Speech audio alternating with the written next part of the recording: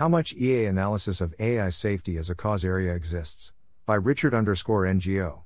Welcome to the Nonlinear Library, where we use text-to-speech software to convert the best writing from the rationalist and EA communities into audio. This is How much EA analysis of AI safety as a cause area exists, published by Richard_NGO on the AI Alignment Forum. Write a review.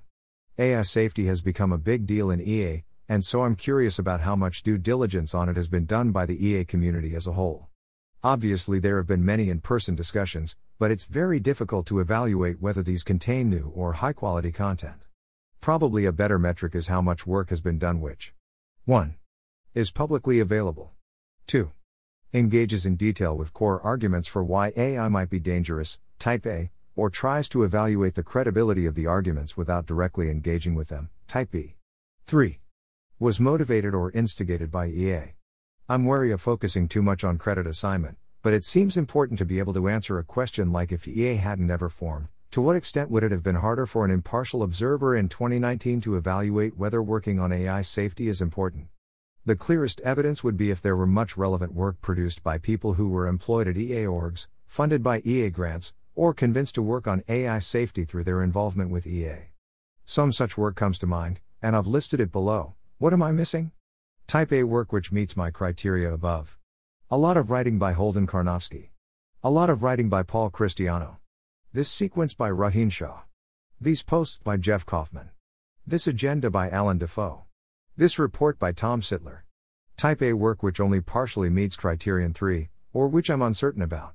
These 2 articles by Luke Muehlhauser. This report by Eric Drexler.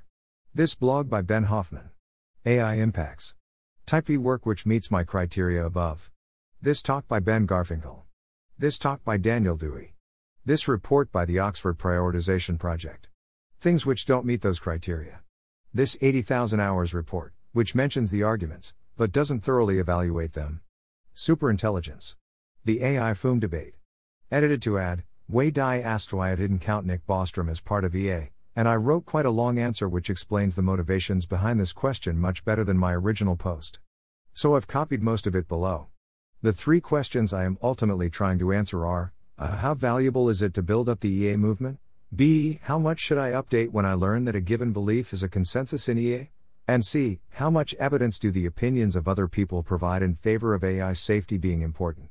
To answer the first question, assuming that analysis of AI safety as a cause area is valuable, I should focus on contributions by people who were motivated or instigated by the EA movement itself.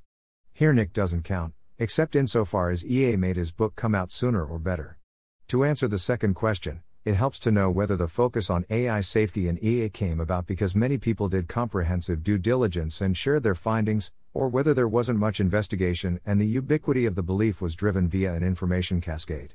For this purpose, I should count work by people to the extent that they or people like them are likely to critically investigate other beliefs that are or will become widespread in EA.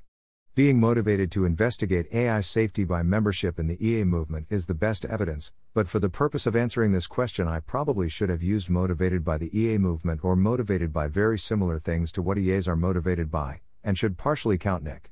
To answer the third question, it helps to know whether the people who have become convinced that AI safety is important are a relatively homogeneous group who might all have highly correlated biases and hidden motivations, or whether a wide range of people have become convinced. For this purpose, I should count work by people to the extent that they are dissimilar to the transhumanists and rationalists who came up with the original safety arguments, and also to the extent that they rederive the arguments for themselves rather than being influenced by the existing arguments. Here EAs who started off not being inclined towards transhumanism or rationalism at all count the most, and Nick counts very little. Thanks for listening. To help us out with the Nonlinear Library or to learn more, please visit nonlinear.org.